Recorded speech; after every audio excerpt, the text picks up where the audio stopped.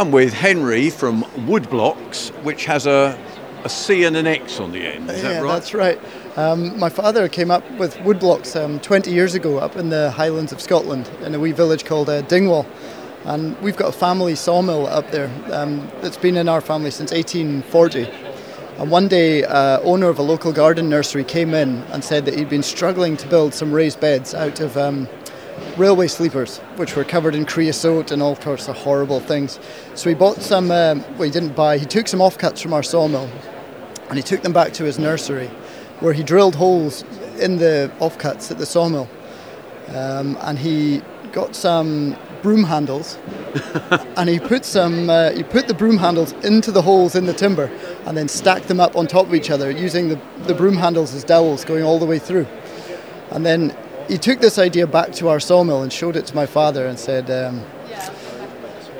what do you think of this idea? And my dad sort of looked at him and said, yeah, I think you're probably a lunatic, but actually this is quite a good idea. And so Dad took that first idea of the broom handles going through holes drilled in timber and developed it into a product which he called Woodblocks. So how long ago was all that? So that was in 1999 that happened. And then by the time we'd sort of developed the product and got it ready for market, it was 2001. And we launched the product into B&Q and Wickes and all of the big retailers in the UK. And they all initially stocked the product. But none of them actually sold any then onto the general public because it was a really difficult thing to get your head around. The way I describe it, it's like, imagine going into a Lego shop, wanting to build a pirate ship, but not having any instructions or not knowing which bits to buy. And it was just like that in B&Q. There was just a whole bundle of bits and you had to work out which bits you wanted to buy to build whatever you wanted. So we've basically got a series of blocks of different sizes, Exactly. different shapes. Yeah, that's it. But so they're all square, aren't they? They're not all square. We've got 9 standard blocks, 7 of which are all square, and they're just different lengths, and you can use those in different combinations to make any square or rectangular structure. And we also have 3 different angular blocks, which have a 7-degree angle cut on each side. And you can use those next to each other to build up different curves and radiuses as well. So we can do curved designs or heart shapes or... Now you said, and I think that's when I first saw Woodblocks, was used to drive a stake, well, like was it wood, like a broom handle down the middle? Yeah, and in fact, I see you've got lots of these plastic things now. That's like right. Big raw plugs. Is that a good description of them? That is probably the perfect description of them, and that's what we've just redeveloped recently.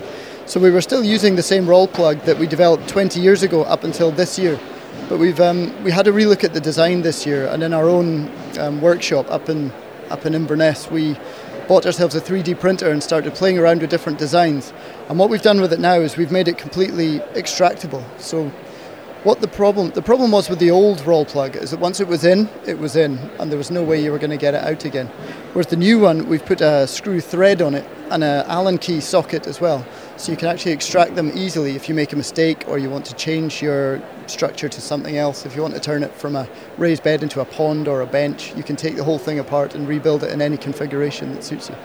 How long do you guarantee or reckon, I don't know whether it's a guarantee or a reckon, the wood will last when you've built a bed? So all the wood we use comes from within a 50-mile radius of our own sawmill. So great, we actually all go out, well, we've got a team of boys who go out and harvest all the trees, and then we do all the manufacturing process ourselves. So we'll warranty any bit of wood in the whole system for 15 years minimum.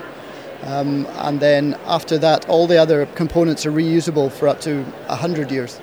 So if anything does fail within that 15 years, it's fully replaced. And then after 15 years, it's easy enough to just add bits in where and when you need them. So if you want to look you up, because it's easier than building with sleepers, isn't it? I'd say so, yep. How do they find you on the web? We're all over the website. If you Google raised beds, we're the first people that come up. And the other thing you can do is just type in Woodblocks with a CX at the end, or find us on any of the social media platforms as well.